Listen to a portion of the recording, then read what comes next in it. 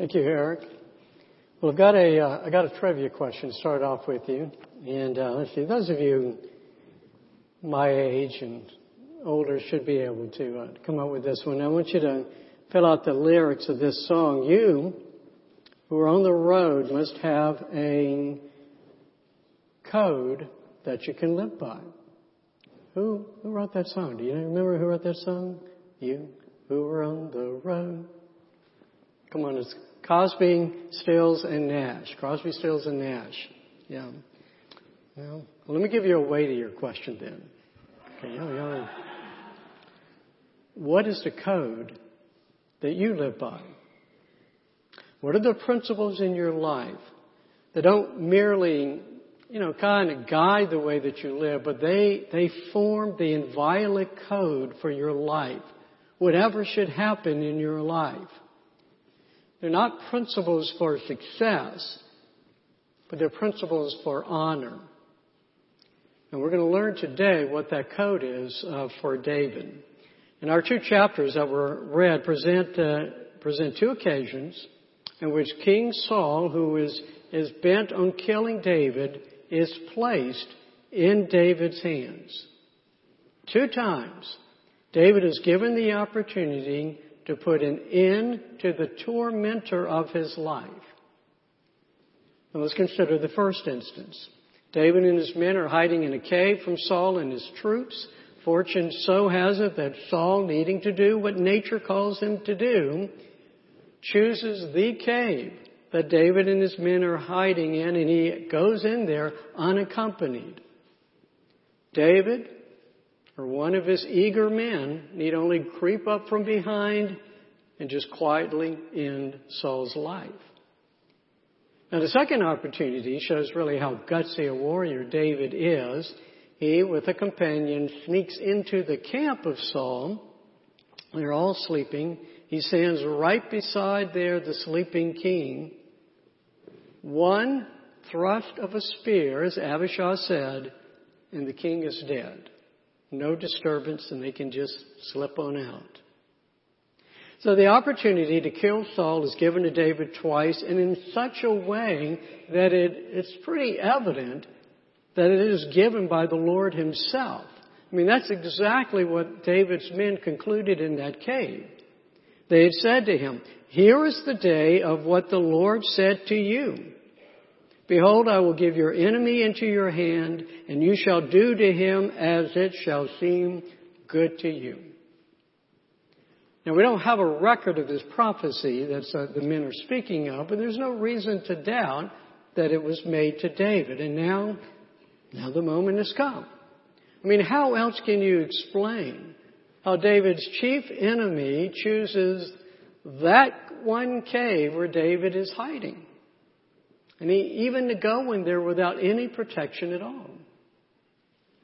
Now, for that second opportunity, as we saw, David creates a situation. He determines to go into Saul's camp. It seems like a foolhardy move, and yet, what the text notes is this, that they were all asleep because a deep sleep from the Lord had fallen upon them.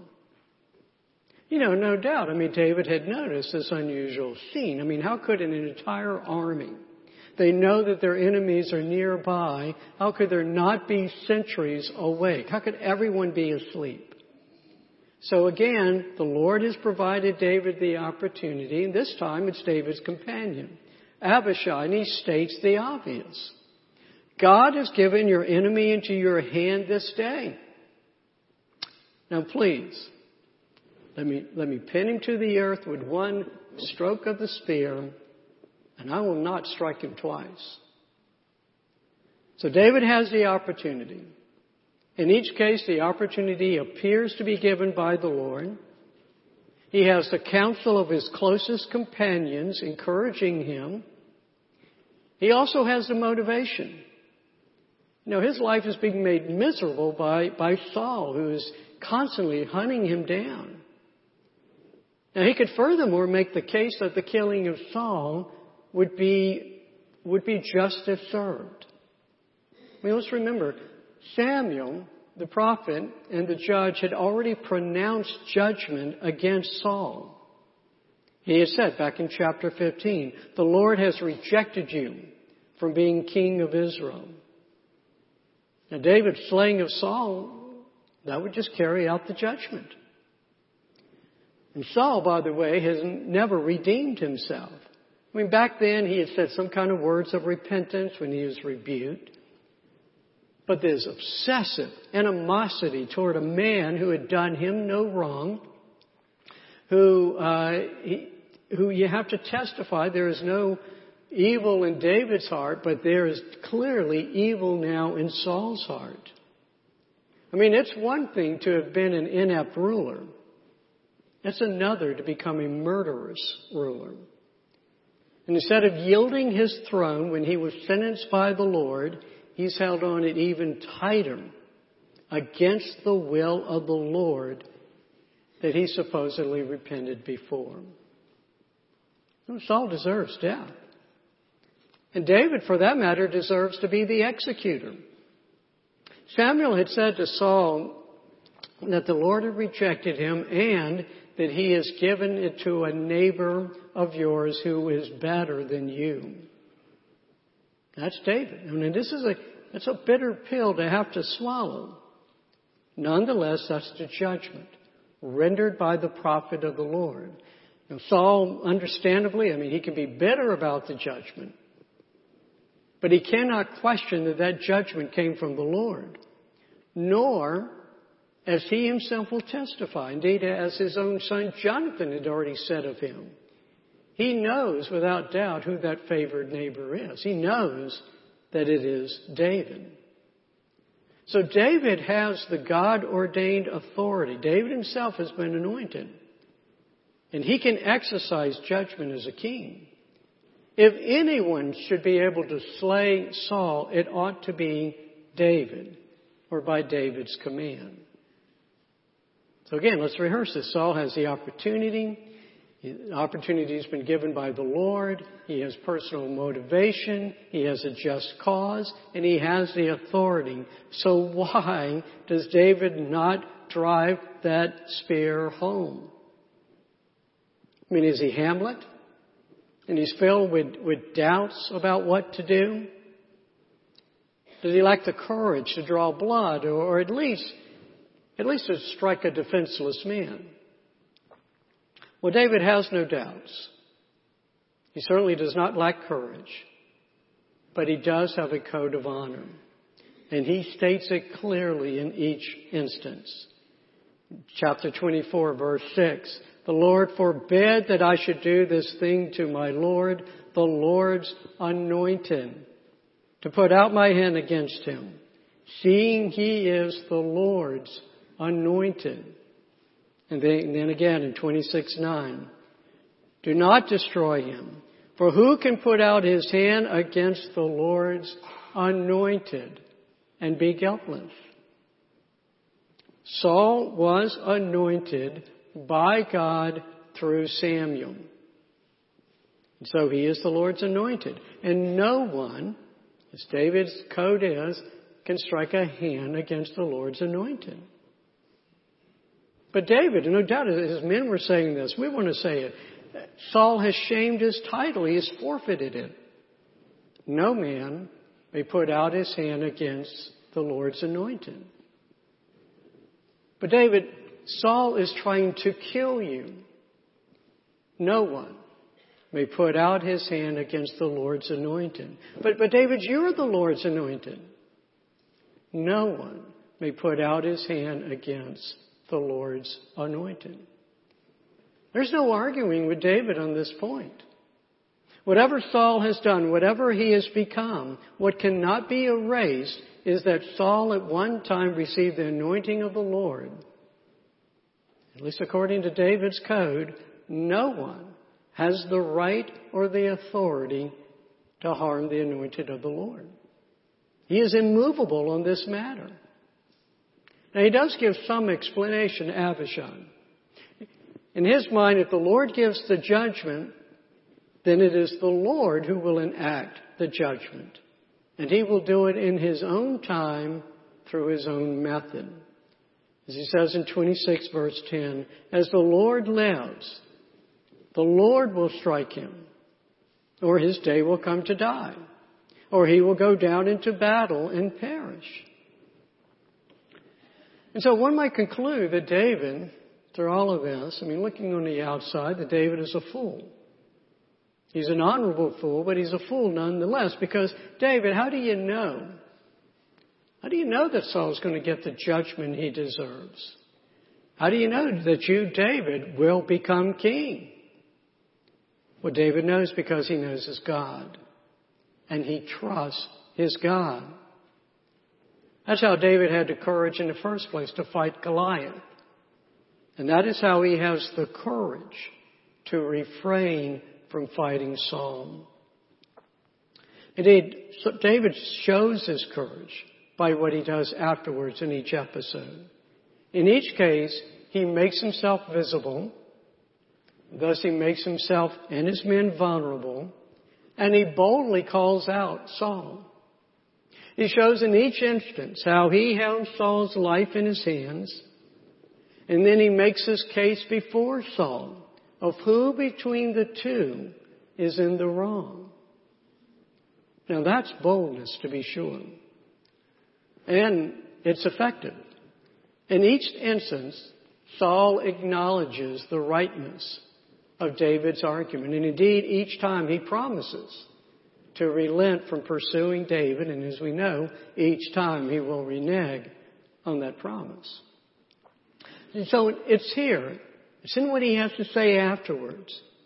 In this David's bold argument before the king that he demonstrates his own qualification to be king. David might be a fugitive, but he is not a coward. And Saul may feel threatened by David, but David is not a rebel. And though David is God's anointed, he will not take that anointing as license to take matters into his own hands, to remove the present anointed king from the throne. Let's go back to that prophecy that David's men spoke of.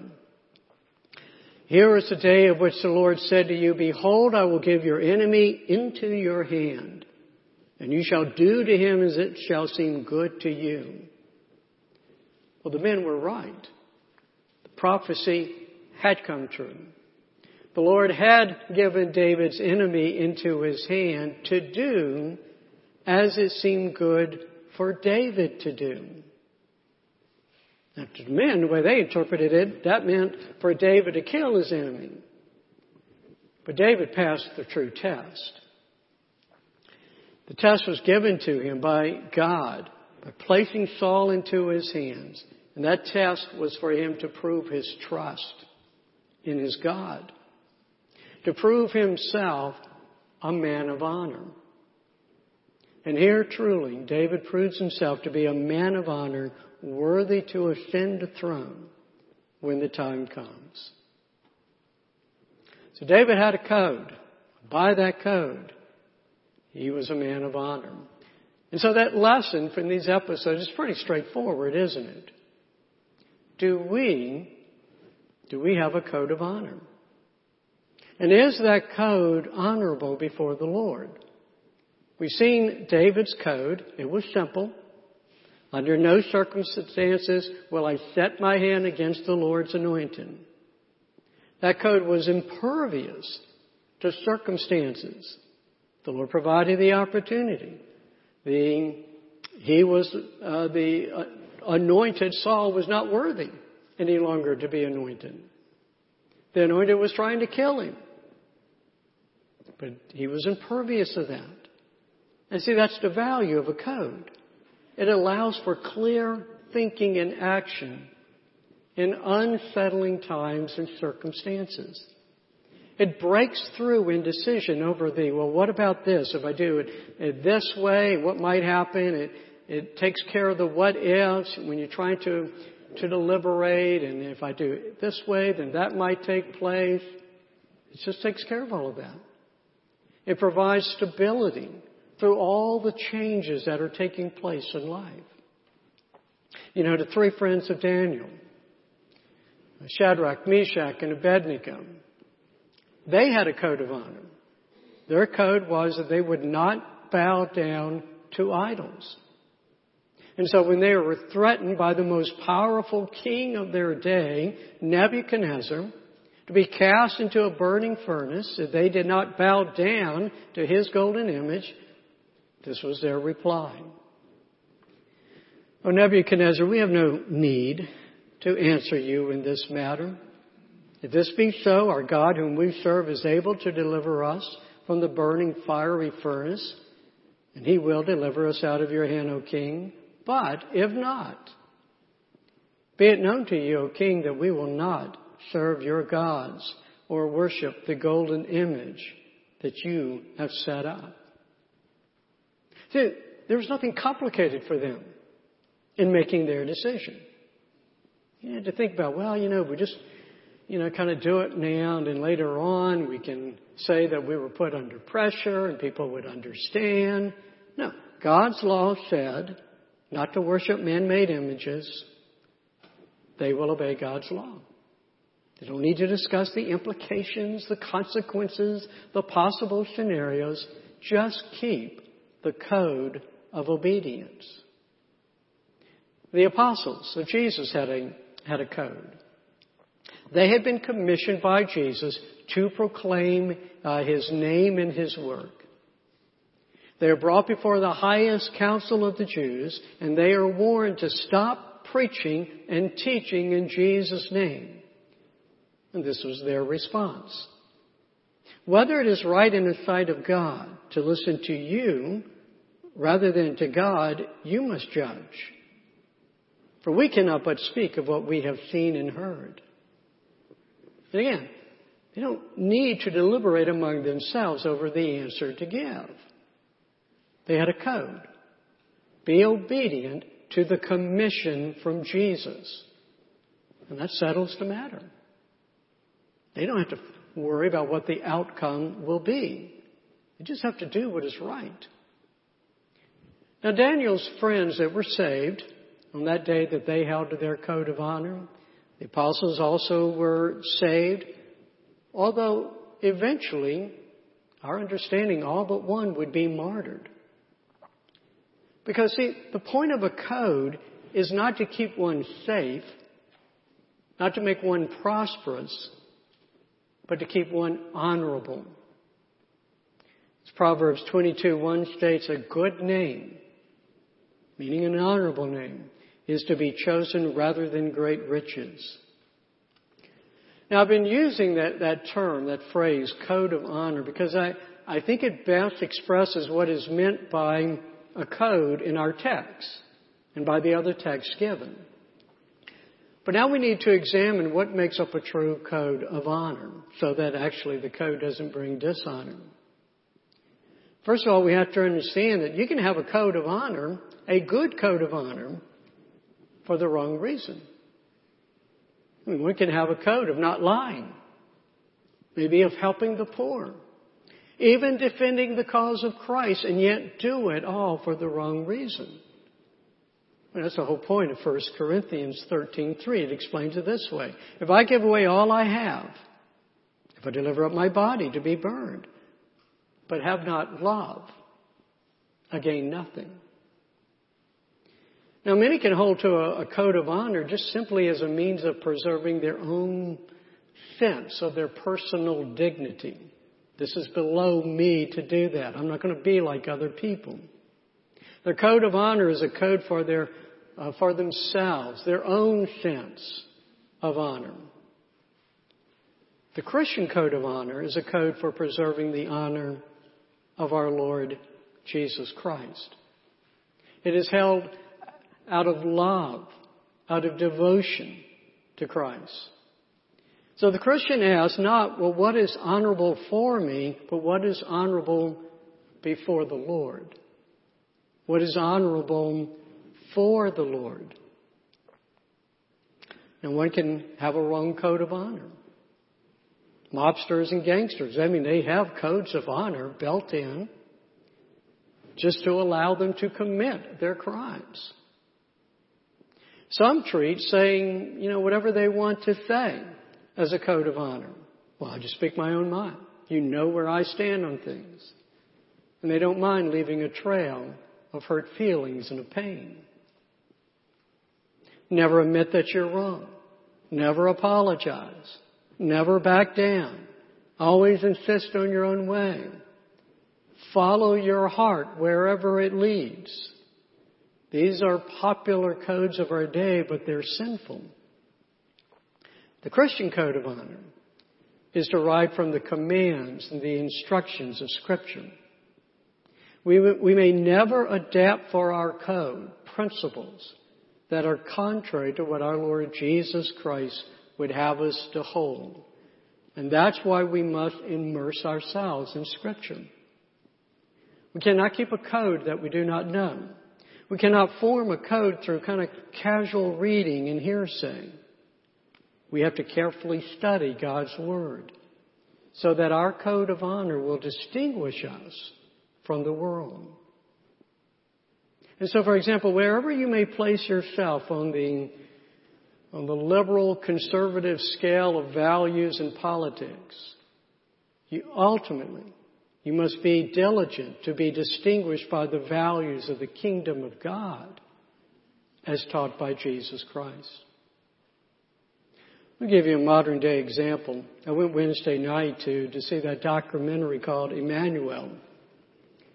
Now that's about the murders that took place 4 years ago at Mother Emmanuel AME Church in Charleston. We remember that. Now, as horrific as those murders were, what ended up causing the greater sensation was the reaction of the families of those victims. Do you remember that? Perhaps you listened to the live remarks of the family members one by one.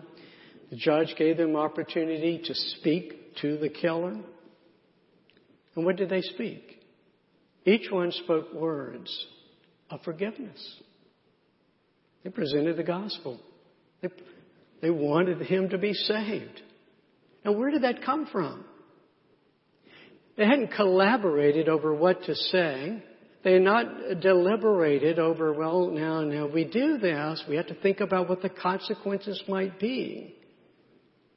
They just simply said what they knew that they must say if they are followers of Jesus, who has taught his followers to forgive their enemies. You know, there was one young man, he's the son of one of the victims. He had reporters came to him and they caught him off guard and they asked him, well, how do you feel towards this murderer? And he said the first words that came out of his mouth was that he forgave him. And he later explained, he said, I didn't even know where that came from.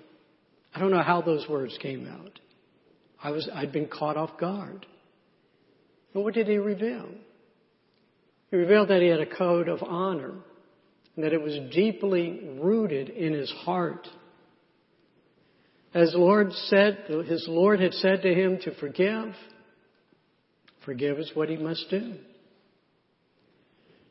And that was not without criticism. There were a number of folks who criticized that, saying, look, and they made sound arguments for why forgiveness should not have been offered. At least not so soon, that how inappropriate it was and how it was arresting with the opportunity to protest against what had taken place. But the result led to a massive movement of support and commitment to let love instead of hate win the day. You see, that's what's holding to a true code of honor that is honorable before the Lord will often do. And sometimes holding on to a code of honor will lead to dishonor before the world. We're experiencing that now. And values that we hold on to, and the world despises us. Well, Jesus told his followers that the world would hate them, that they would be persecuted for following him. That to follow Jesus means you're going to be taking up your own cross.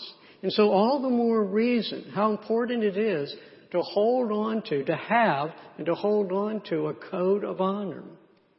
Because that is what will keep us faithful to our Lord. And in the end, that's what matters, isn't it? But we can't control whether our name is going to be honored or dishonored in this world. We're to try to have a good name. Scripture says, both in Romans 12 and in 1 Peter 2, that we're to live before the world in a way that will be considered honorable. But even then, the goal is to honor Christ.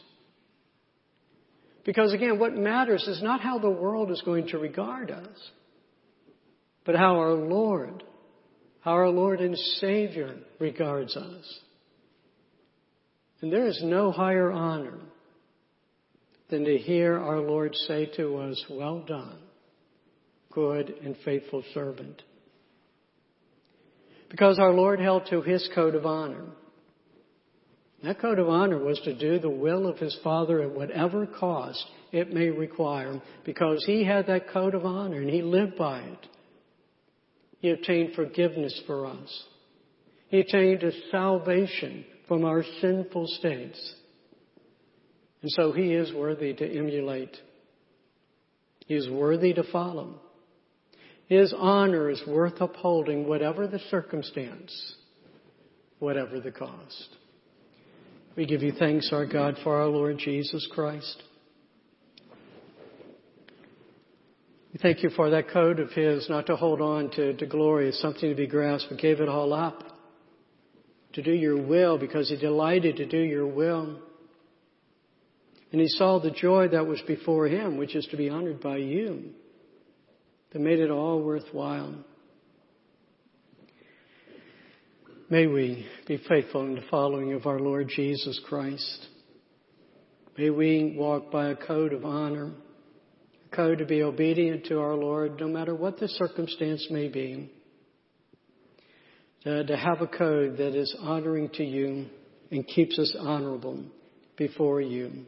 In Jesus' name, amen.